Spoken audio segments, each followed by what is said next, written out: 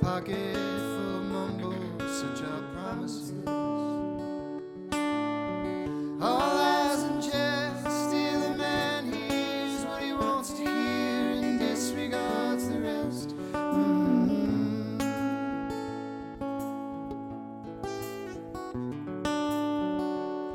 When I left my home and my family, I was no more than a boy in the company of strangers, in the quiet of a railway station, running scared.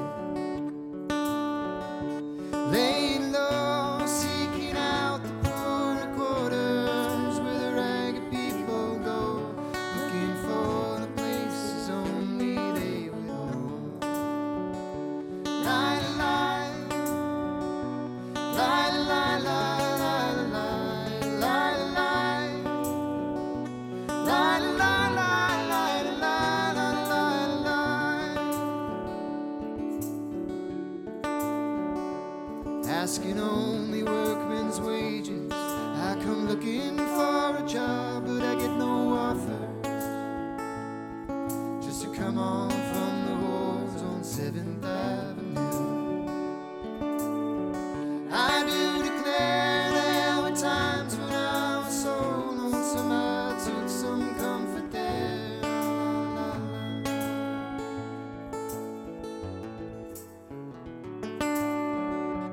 Lie, lie, lie, lie, lie, lie, lie, lie, lie,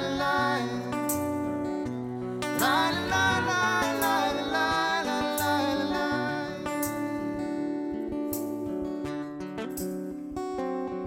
Now I'm laying out my winter clothes, wishing I was gone, going home,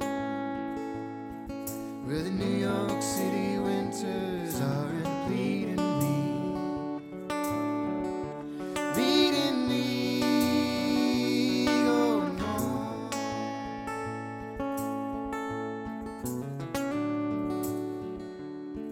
In the clearance stands a boxer and a fighter by his trade, and he carries the reminders of every glove that laid him down or cut him till he cried out in his anger and his shame, I am leaving, but the fighter still remains.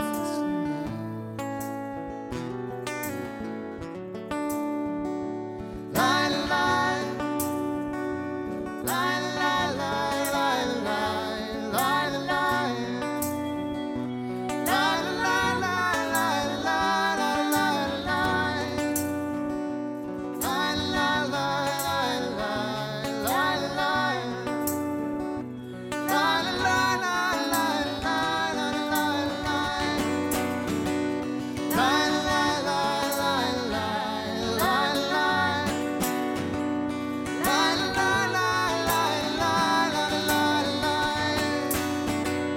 Lie, lie, lie, lie, lie, lie, lie. Lie, lie, lie, lie, lie, lie, lie, lie.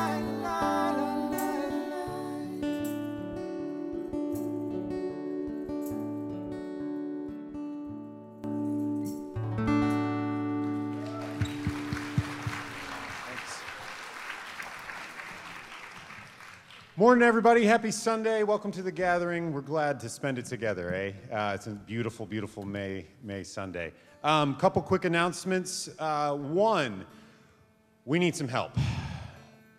That's not the end of the sentence. We need some help in Kidport. We need some help in the tech booth. And so if you're feeling compelled to maybe, I've got an extra hour and 15 minutes every single month. Maybe you could step in. We especially need help in our grapple space. And so if you're excited about maybe hanging out with middle schoolers for an hour and 15 minutes one Sunday a month, we promise you will walk away alive. That's all we can promise, though. So if that's something you're excited about, once a month, we could use 2 female volunteers in our grapple, on our grapple team. We could also use somebody who has experience with Pro Presenter for the summer. And so if you want to help make the magic happen on the screen back here, we could use your help once a month with that. Outside of that, we've got some fun stuff going on. Our Love Changes Lives mission is focused on the Benton Harbor Street Ministry and the work that they're doing to reach the unreachable in Benton Harbor. And then on June 4th, our seniors are graduating from high school. Can you believe that yes. Unbelievable that we're already there. Congratulations to the class of 2023. If you are connected to a graduate or are a graduate, we would love to celebrate with you and recognize that on June 4th. So you can reach out to Jen Meyer, and she'll have some information to exchange with you on that. So other than that, have a wonderful Sunday morning.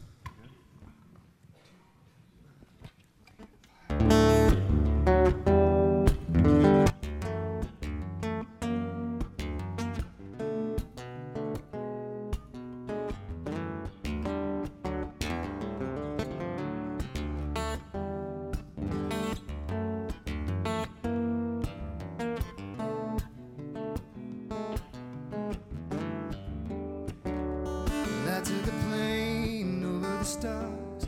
It didn't get me very far.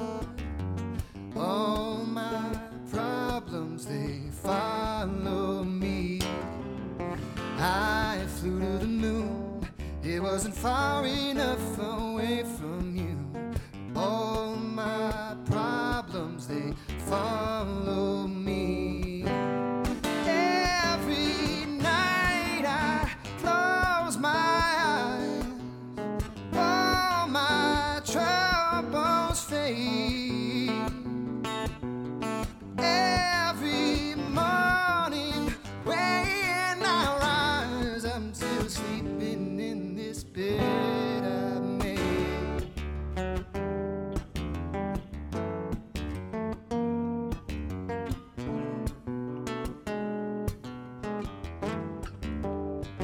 A million times inside of my mind will I have justified, but all my problems still follow me.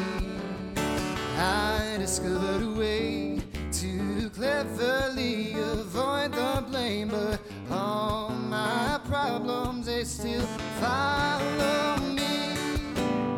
Every night I close my eyes, all my troubles fade. Every morning when I rise, I'm still sleeping in this bed I've made.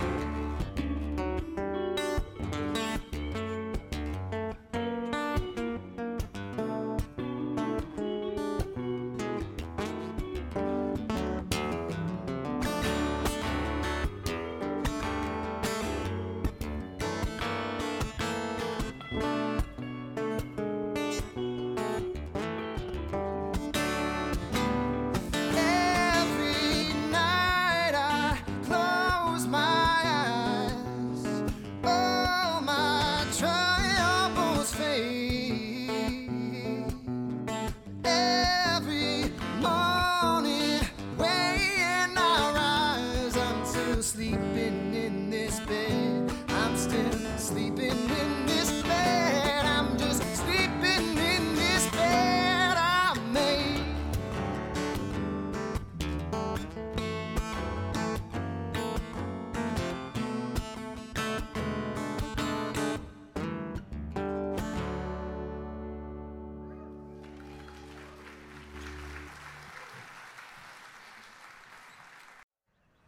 I can't believe it. Okay, that's it. No more fighting. No more fighting. For the rest of your lives, you are not allowed to yell at each other. But you're allowed to yell at us? Yes, Alex, I am, because I feed you, and I clothe you, and I pay the mortgage. Whoa, pretty sure old Dad deserves a shout out right about now. Phil, Sorry, should have taken the temperature of the room first. What's up?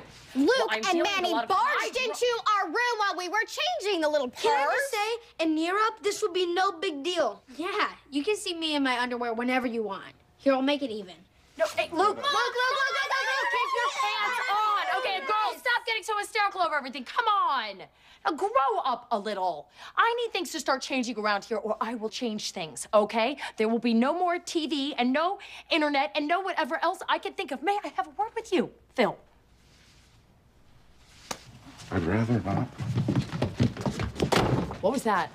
Nothing. Phil, you sold me out behind my back. No, it's just that sometimes you can get a little intense, and I feel like I need to swoop in to let the kids know they're still loved. I could kick you. Honey, these are just the parts that we're playing. Am I wrong, or has it been working? I feel like it's been working. I'm tired of being the bad cop. You need to discipline them sometime and let me swoop in with all the love. Shouldn't we just stick with the stuff we're good at? Oh my God, this bathroom is disgusting. The girls told me they would clean it days ago. I can't yell at them about it one more time, Phil. You handle it. I would, but I promised Luke and Manny I'd take them go-karting for their good report cards. What was good about Luke's report card? He didn't lose it. Let me take them. Yes, let me take them. You stay here, hound the girls about cleaning up this mess, and I will take Luke to do something fun. But I want to go go-karting. Yeah, I don't know what to tell you. This is happening. Boys! Hey, guys. Guess who's taking you go-karting today? Me. Why? Are we in trouble? No, you're in trouble. Today's just all about having fun. And you know what? Go-karting's just the beginning. What else are we doing? Whatever you want. I want to bring Dad. Well, tough. You can't. He's doing something else. Goodbye. We will be back in a few hours. Oh, well, where are you guys going? I am taking Alex to the movies, and then I'm going to the mall. Oh, fun. That sounds like fun, doesn't it, Phil? I'm not much of a shopper, but it would depend on them. Oh, girls, how about you clean your bathroom before you go, huh? Really help your mom out. Oh, no, it's not about what Mom wants. Your mom is cool. Very cool with whatever. It's about what Dad wants. Dad wants to go go-karting. I would really like it if you would clean your bathroom. But my movie! Why do we have to do it now? Because Claire says so. Because I say so. And because I'm your dad. And I'm older than you. And I call the shots around here, right? Yes, you do. This is so unfair! Come on, guys, let's go have some fun. Ow, you're hurting me. Oh, you're fine. Have fun, guys. Let's go, let's go, let's go. So, how does this usually start?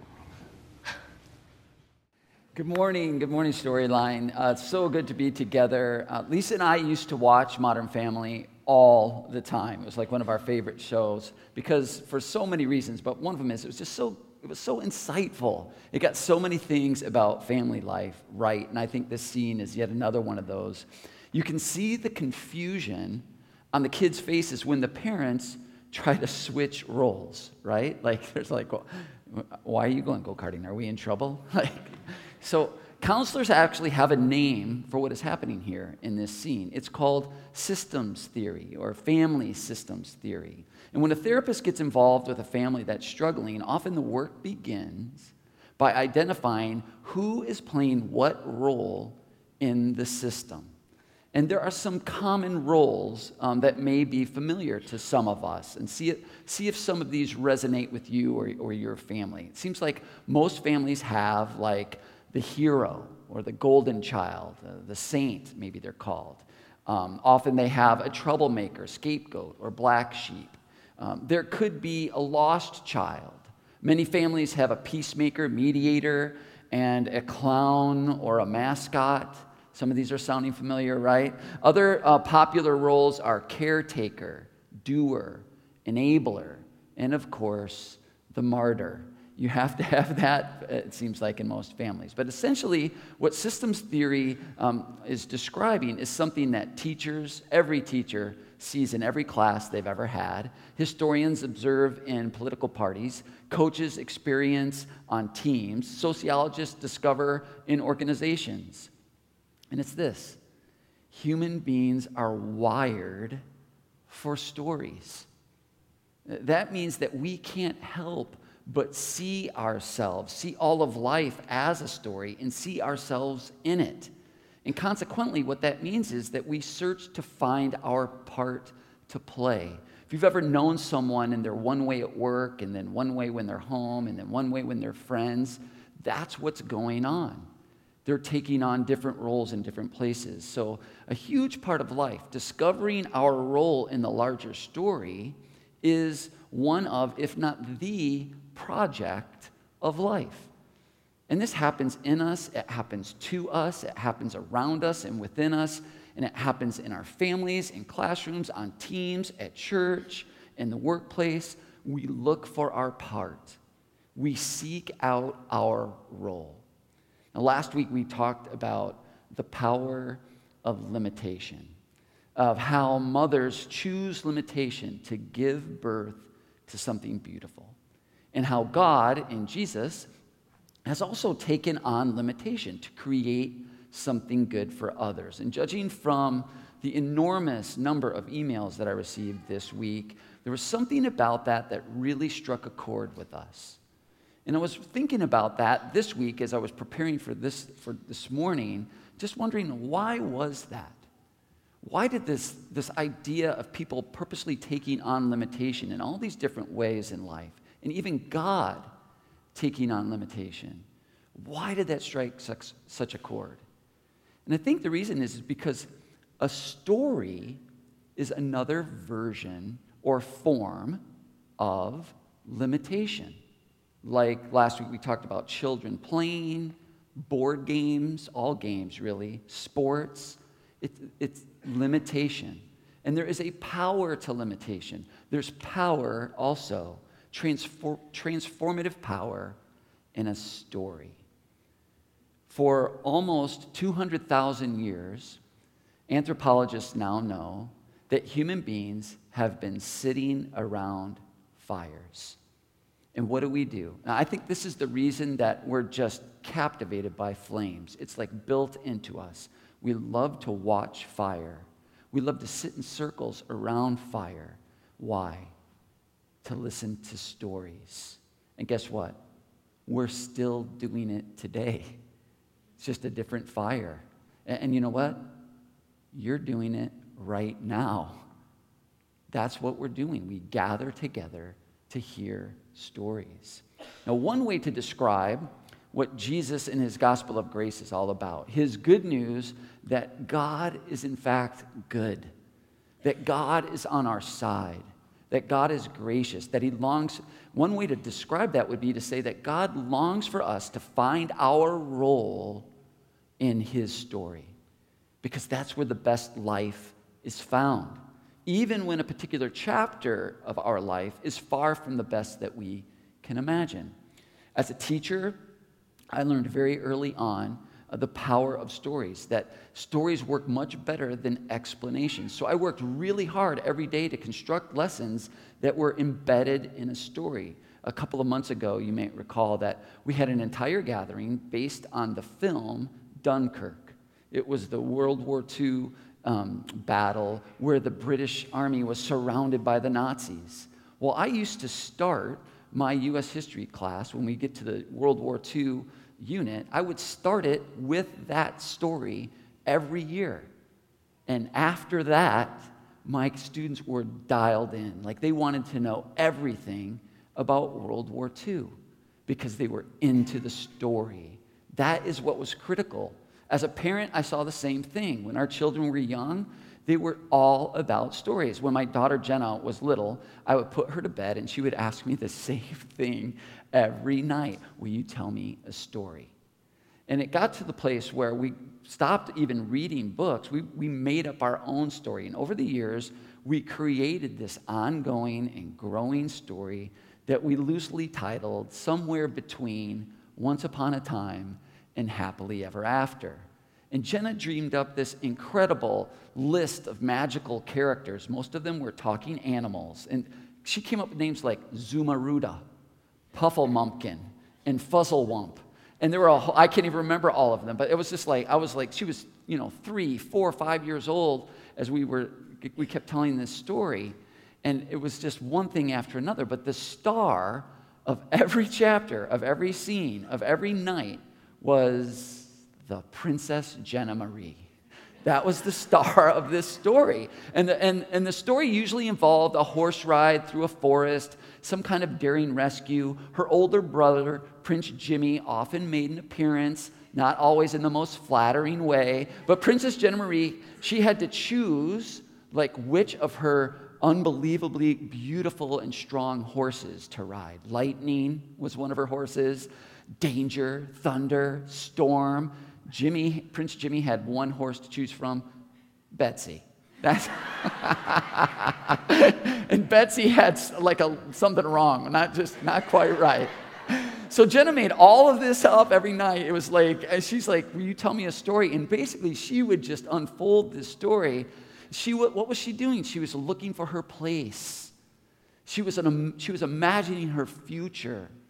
She was trying to figure out who she was, what she could do, what life is for.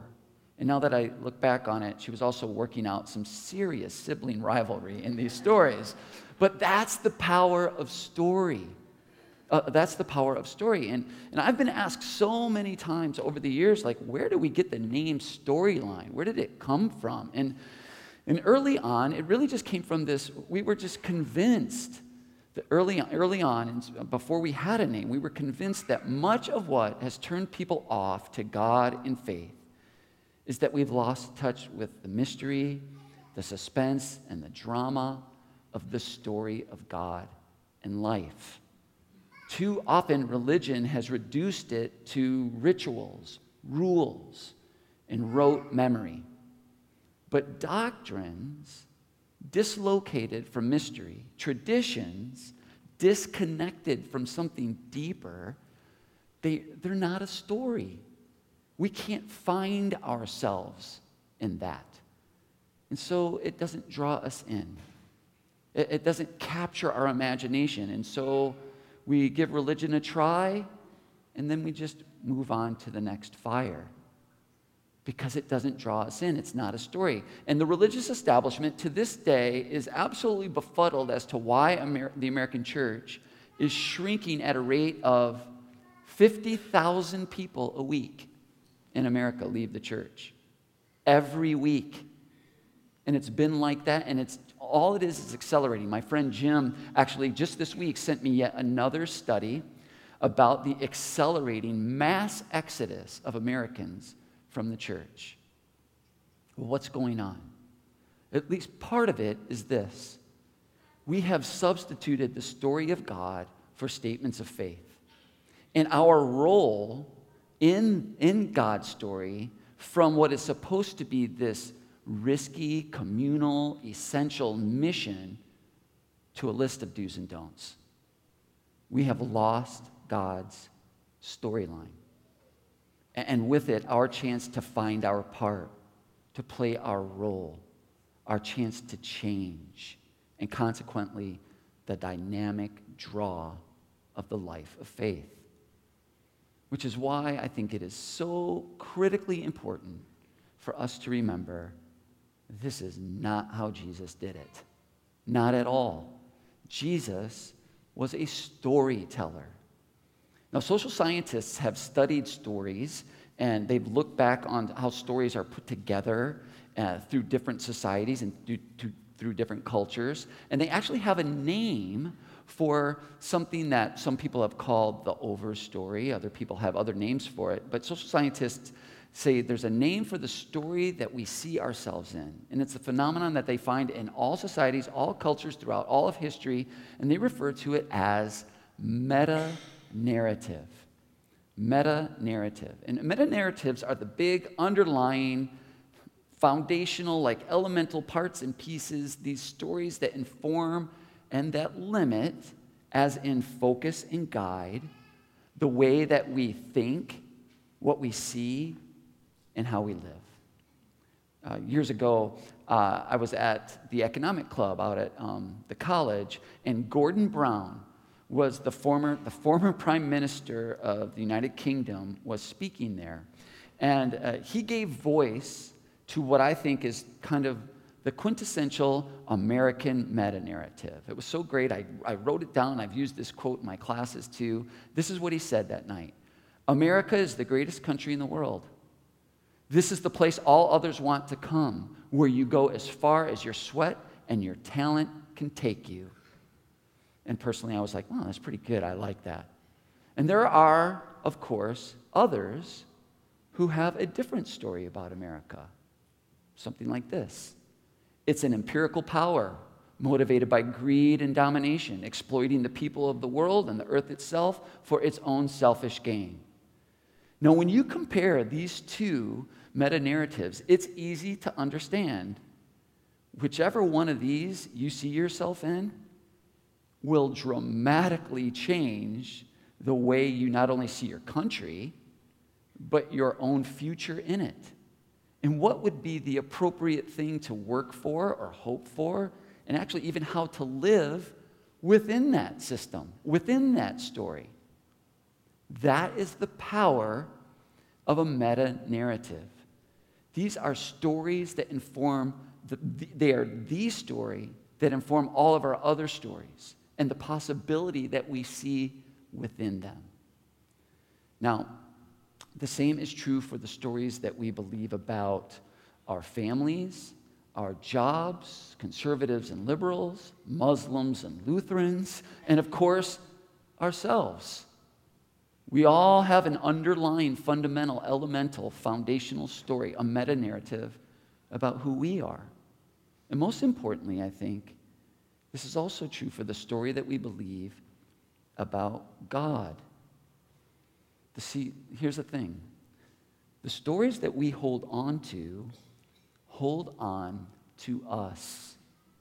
We might not know it, we might not feel it or sense it in every moment of our life, but they do. And Jesus understood this, which is why he was constantly telling stories.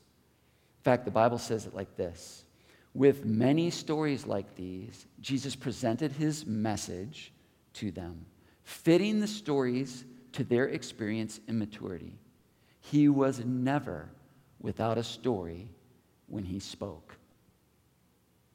I know that there are people who don't realize that.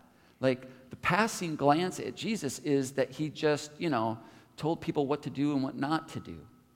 People would ask him, but that's not how it was. People would ask him a question, or they would make a comment about him or one of his followers, and he would launch into a story. There once was a woman who had 10 coins. Somebody made a comment about one of his followers, and he said, his response was, there once was a man who had 2 sons. Somebody else asked him a question about, what's the right way to live, and he said, there once was a rich man. These are actual quotes from Jesus answering a question. It almost makes you wonder if the answer is a story. You see, we want to believe that we run our lives on ideas, like on information. In some realms of life, follow the science. In other realms of life, follow your beliefs. But we actually don't work like that.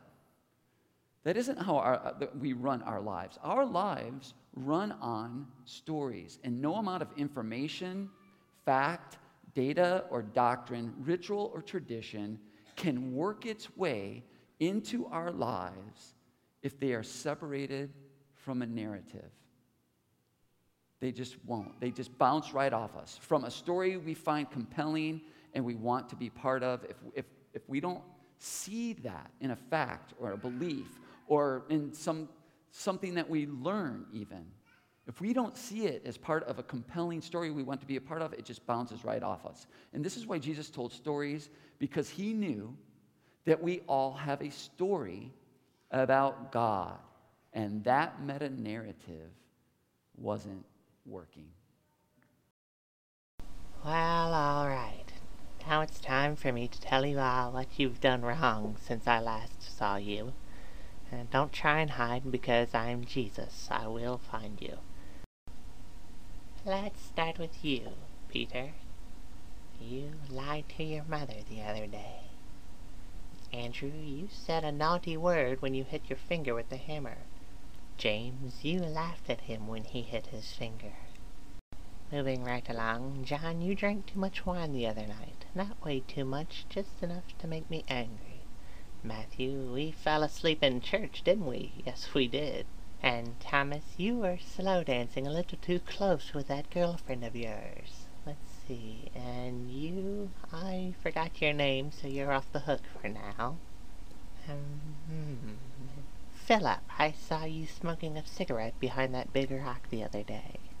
Thaddeus, I hate to say I saw you stick up your middle finger at someone who cut you off when you were riding your camel.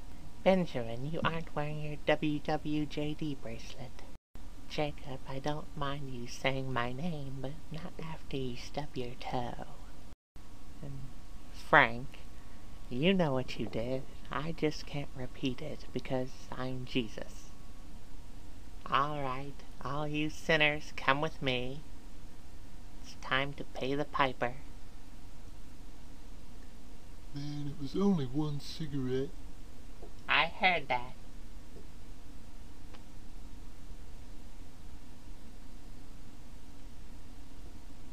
Look at all these sinners. All right, listen up. Listen to me. I'm Jesus. Listen to what I have to say. I have done many wonderful things. I have healed many people of diseases. I have performed many miracles so that I can tell you this. You're all evil. There is no hope. That's it. Thank you.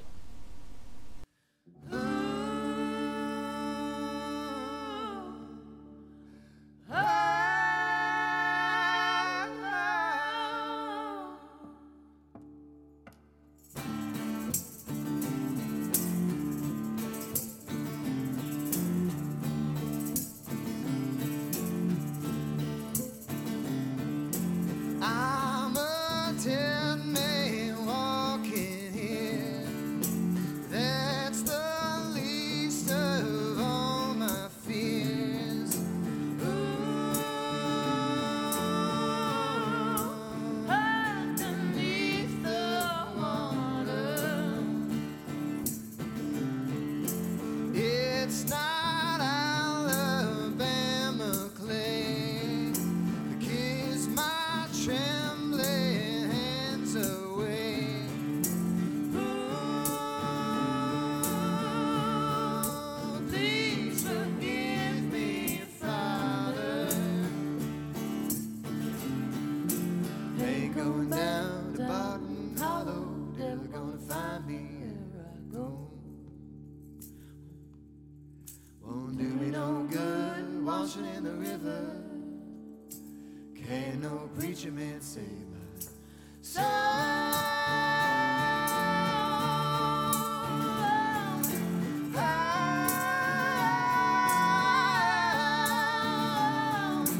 Did that full moon force my hand for that unmarked 100 grand?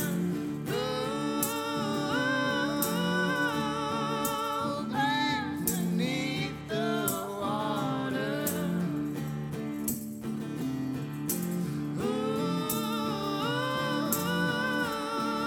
Ooh, please forgive me, Father. Miles and miles in my bare feet still can't lay me down to sleep. If I die before I wake, I know the Lord my soul won't take.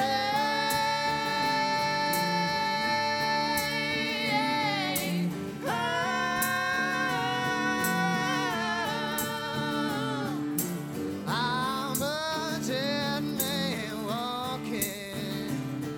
Oh, I'm a dead man walking. Keep walking and running for miles. Keep walking and running for miles. Keep walking and running for miles. Oh,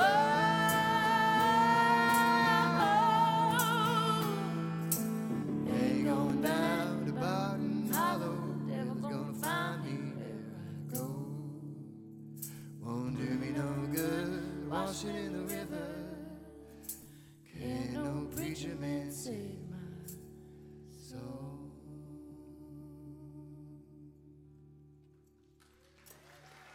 Good. Oh, I love it. Thank you. Thank you. Okay, my favorite line from that video, "Follow me, you sinners, it's time to pay the piper." Now, that's pretty close to the story that I believed about God growing up, and I know that it's close to the story that many people do. And if that's our meta-narrative, we will never be open to God. Why would we be? And we will certainly never be open to believe that the way of faith, like this song is talking about, like, washing in the water or having some preacher man, that's never going to work. It's never going to save my soul. It's hopeless. No one is going to take up my soul because God isn't good. And it's just all too common of a narrative about God. So Jesus told stories because he knew this. This was the pervasive way that people thought about God in his time, and I think it's still true to this day. So he told stories to try to fix or repair our story of God. Now, scholars call the stories that Jesus told parables. It's a certain kind of parable. But I think one of the best explanations for what Jesus is trying to do is actually in the Bible itself. And the Bible explains it like this. God, explains it like this. God, made known to us the mystery of his will, according to his kind intention, which he purposed in Jesus. That is, the summing up of all things in Jesus. Now, this word summing up can be translated a number of different ways if you look at different translations of the Bible, but I think the best way is a translation that says it this way: retelling. God is retelling the story of all things in Jesus. Now that, I think, gets us to lean in. That is, because that in and of itself is a story. What is God up to? And one of Jesus' most famous stories, it's now called the parable of the lost sheep. And in it, what he's going to do is to attempt to do just this. He's going to try to retell the story of God, the story of life, and the story of our lives, I think, in a beautiful way. And this is how that story goes. Suppose one of you has 100 sheep and loses one of them. Does he not leave the 99 in the open country and go after the lost sheep until he finds it? And when he finds it, he joyfully puts it on his shoulders and goes home. And then he calls his friends and neighbors together and says, "Rejoice with me, I have found my lost sheep." I tell you that in the same way, there will be more rejoicing in heaven over one sinner who repents than over 99 righteous persons who do not need to repent. Very short. That's it. That's the whole story. And the first thing to mention about this parable is that it's misnamed. Jesus did not title it the parable of the lost sheep. And here's why. He would never have picked that. Because all sheep are lost. There is no such thing as a lamb that knows where it's at, okay? It's important to remember now that parables are not about trying to tell us how to act, what to do, what not to do. Parables are always a way of retelling what God is like, what life is for, in our lives, okay? And like all stories, if you talk to an English teacher, like all stories can be taken apart. They have parts and pieces. They have a setting, a character, a plot, rising action, and the same is true for parables. And when we take one of Jesus' parables apart, when we take them all apart, frankly, we keep finding these same elements. They retell us who God is, who we are, and what life is about, what life is for. And then there's always one other element. There's a surprise. One way to think about it is, if you hear one of Jesus' parables and you're not surprised, you're not getting it. Okay? So what does this story tell us about God, life, and our lives, or ourselves? All right? So first one, who is God in this story? Well, clearly, he is the shepherd. Now, what do we learn about the shepherd? And this is the first and the most important thing I think we learn about God. God is a seeker. God is a seeker. Now, the apparent audience for this story, Jesus launches into this story because really, people thought he was speaking to his followers who were kind of over here. You almost have to picture the setting of Jesus telling this story. And his friends were widely viewed by the religious people over here as sinners. Like, Jesus tells this story as a response that one of these religious people, this kind of snotty thing that they said about his followers, and Jesus launched into this story about a lost sheep. And so it's supposedly a story for his followers who were like hard-living fishermen, like political outcasts, thieves, prostitutes. It was a hodgepodge of people that were following him. And so he was supposedly speaking to his friends, but this story is really for the religious people. He's wanting them to overhear this. He's saying this loud enough so that they can hear. And they were all there to judge. So notice that the shepherd is not just a seeker. He doesn't scold the sheep when he finds it. He's not interested in blaming or judging, just finding. And then joy. God is joyful. He celebrates when he finds the lost sheep. And here's the surprise about who God is. God is reckless, like reckless with his search and his seeking. He's reckless with his love for us. You see, when Jesus asked the question, wouldn't you leave the 99 to find the one? Because we aren't shepherds, or I don't know of any that go to Storyline, we think the answer is, of course we would. And shepherds are like, that would be stupid. You would never leave the 99 to find the one unless there were two of you, because the original hearers who were familiar with sheep and shepherds would have been struck that this is crazy. It's reckless. No, you would not leave the 99 to go find the one. Why? Because the second you leave the 99, you now have 99 lost sheep. All sheep are lost. If you are a sheep and you're not with the shepherd, you're lost, okay?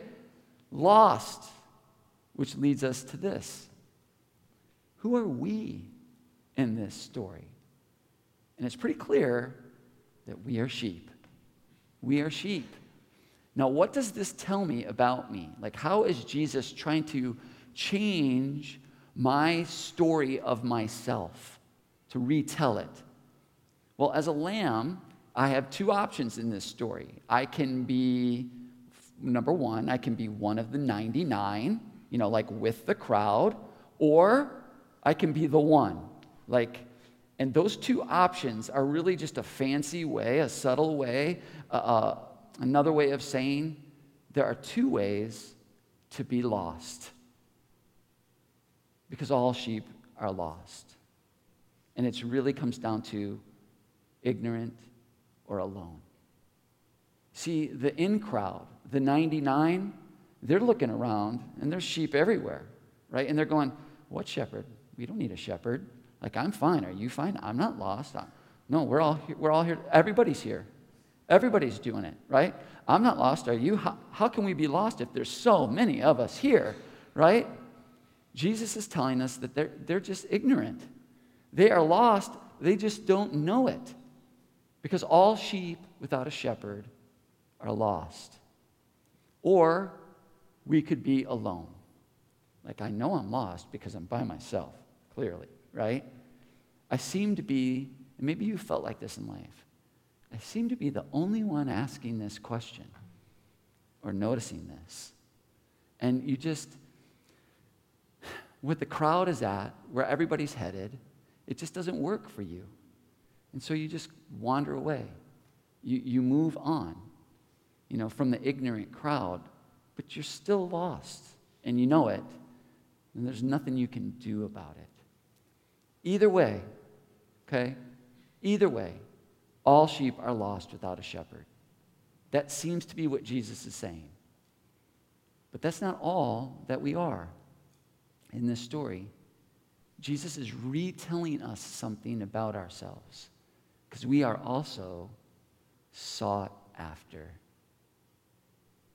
We are also being pursued. And here's the surprise. I don't find God. He finds me. I can't be fast enough, smart enough, good enough, rich enough, religious enough, accomplished enough to find God. All sheep are lost without the shepherd. Religion is nothing more than man searching for God. The gospel of Jesus, and we see it here in this story, is exactly the opposite. It is an incredible retelling of the story of God and life. The God of the universe is searching for us, for me and for you. All we can do is come out of hiding, come out into the open, and be open to being found. When Jimmy and Jenna were younger, they not only loved stories, they loved to play hide and seek. Like constantly, it's what they wanted to do. Now, Jenna she's 2 years younger than Jimmy, and she was just terrible at hiding. I mean, just awful, like this. You cover your face or head under a pillow, and she thinks, because I can't see you, you can't see me. And of course, that's not how it works. I knew from the very beginning where she was, but I would count to 10, ready or not, here I come. And most of the time, Jenna would just pop out of her really horrible hiding place. Here I am, and I would act surprised, like, wow, I had no idea you were there, right? And then here's what she did. She did this every time. I love this so much. Then she would jump into my arms, okay, and immediately ask, is Jimmy lost? Is Jimmy lost? And I don't know why she asked it that way. Not where's Jimmy hiding, but is Jimmy lost? Anyways, the answer was no. Not to me, he wasn't. Jimmy wasn't lost because I knew where he was hiding too. He wasn't lost, he was hiding. And I put Jenna on my hip, and I pretend to search for Jimmy, while Jenna, she just squealed with delight. She loves her brother so much. She just squealed with delight. Jimmy, come out, wherever you are. And I'd walk past him 5 times, knowing right where he's at. You see, Jenna was overjoyed to be found. And immediately, what does she want to do? Find Jimmy. Think about this. After the shepherd has found the one, he celebrates. This is all in Jesus' story. And then, what's he going to do? Jesus doesn't tell us. I think it is part of the genius of Jesus. He never finishes his stories. He never finishes stories. It's almost like he's saying, the end is up to you. The end is up to me. So how would you finish this story? What does the shepherd do after he finds the one and brings it back home and celebrates? Now, this is how I would finish the story, because to me it just seems obvious. I think the shepherd turns right back around and he goes out to seek the 99, because they don't have a shepherd, and all sheep without a shepherd are lost. Now here's the deal. Catch this. If you hear nothing else this morning, please hear this. If the found one doesn't follow the shepherd to find the 99, guess what? He's lost again. So what does this story tell us about life? I think it tells us this. Point 3, Kevin. What does this story tell us about life? I think it's this. Found people follow God. And here's the surprise. Found people follow God, but where to? Where's God going?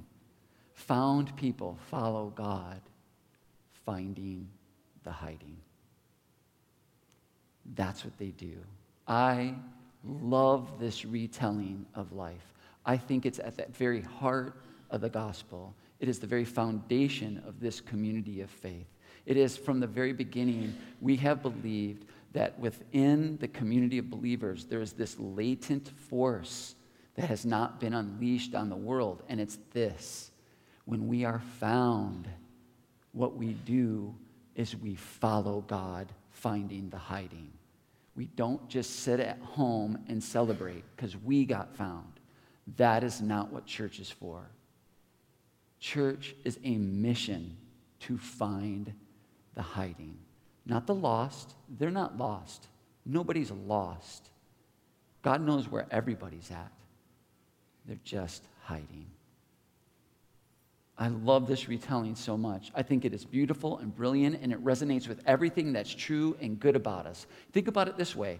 When we're playing hide and seek, why did Jimmy come out of hiding?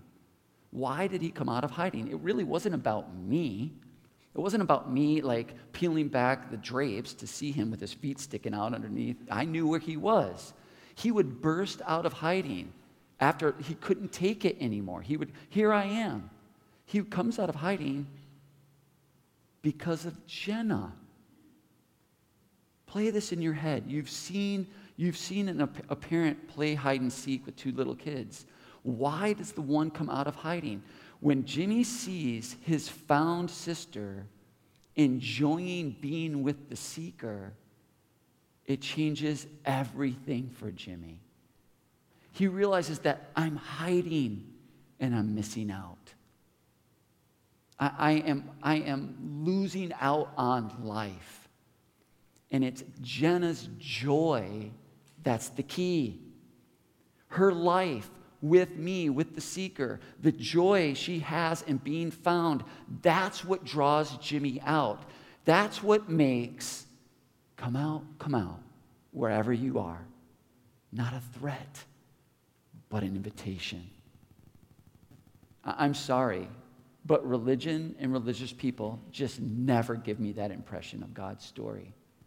They never did, and they still don't.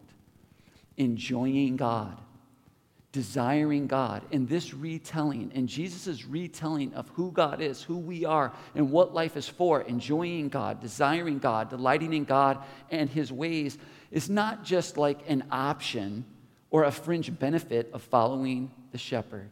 In Jesus' retelling of God, of life, and of life itself, it is our duty to delight in the beauty of God in life. Because that's what brings people out of hiding. The reason that we try so hard, and we don't always clear this bar, but we try so hard to make our times together engaging, entertaining, enjoyable, is because it's so important for us when we're together to embody the flourishing goodness, the joyful life of God. That is our mission. Together, that is Storyline's story. All of this, I think, is a massive, radical, surprising retelling of God's story and ours. When we are found, when we accept our acceptance, when we stop hiding behind trying to be good enough, fast enough, smart enough, accomplished enough, moral enough, religious enough, if we'll come out of those hiding places and just accept that we're accepted right now, we're sought after as we are, where we are, that God has come to us, that he sees us where we are hiding and still seeks after us. The only sane response is gratitude and joy. It's the joy of the found. What a story. Look, some of us keep waiting for our dreams to come true to bring us joy. Like, oh, I hope my story turns out this way, then I'll be happy. Then I'll have joy. But we actually have it upside down. We have it backwards. It's our joy in being found and in belonging that we bring with us into our story that makes life like a dream. Joy is not a consequence. It is a cause. Joy is not something that you get when the circumstances change. Joy is what changes the way our circumstances impact us. This is why the Bible says the joy of the Lord is our strength. Found sheep have this joy, and they can't help but share it. In fact, that is the nature of joy. The nature of joy is that it must be shared. Found sheep want to find the hiding. In Jesus' story, in his meta-narrative, in this great retelling of God, life, and our lives, God is not a killjoy. He is a celebrating seeker. Life is not about keeping the rules. It is about enjoying God in life. And our life comes from the joy of being found and following the great finder who's out seeking the hiding. This is the story of God and life and my life that I'm holding on to. It's the only one that I believe can hold on to us, even in the worst of times. And it's the one that God is inviting us all into.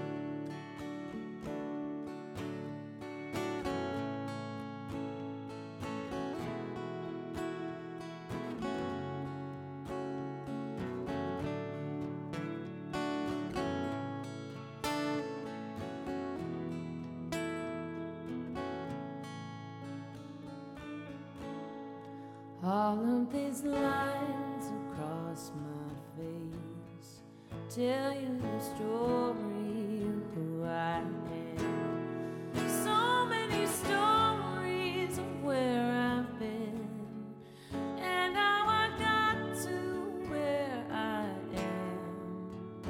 But these stories don't mean anything when you got no one to tell them to. It's true, I was made for you. I climbed across the mountain tops, swam all across the ocean blue, crossed all the lines and I broke all the rules. Baby, I broke them all for you. Oh, because even when I was flat broke, you made me feel like $1,000,000 you do. I was made for you.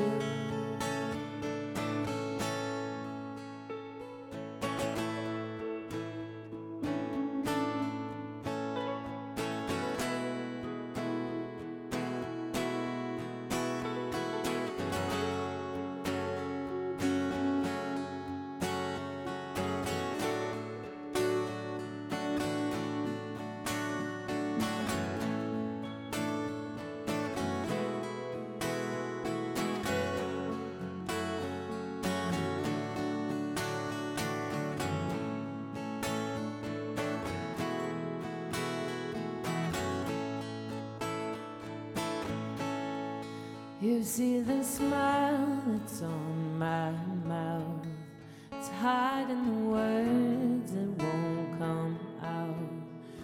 All of my friends who think that I'm blessed, they don't know my head is a mess. No, they don't know who I really am, and they don't know what I've been through like you do. I was made for you.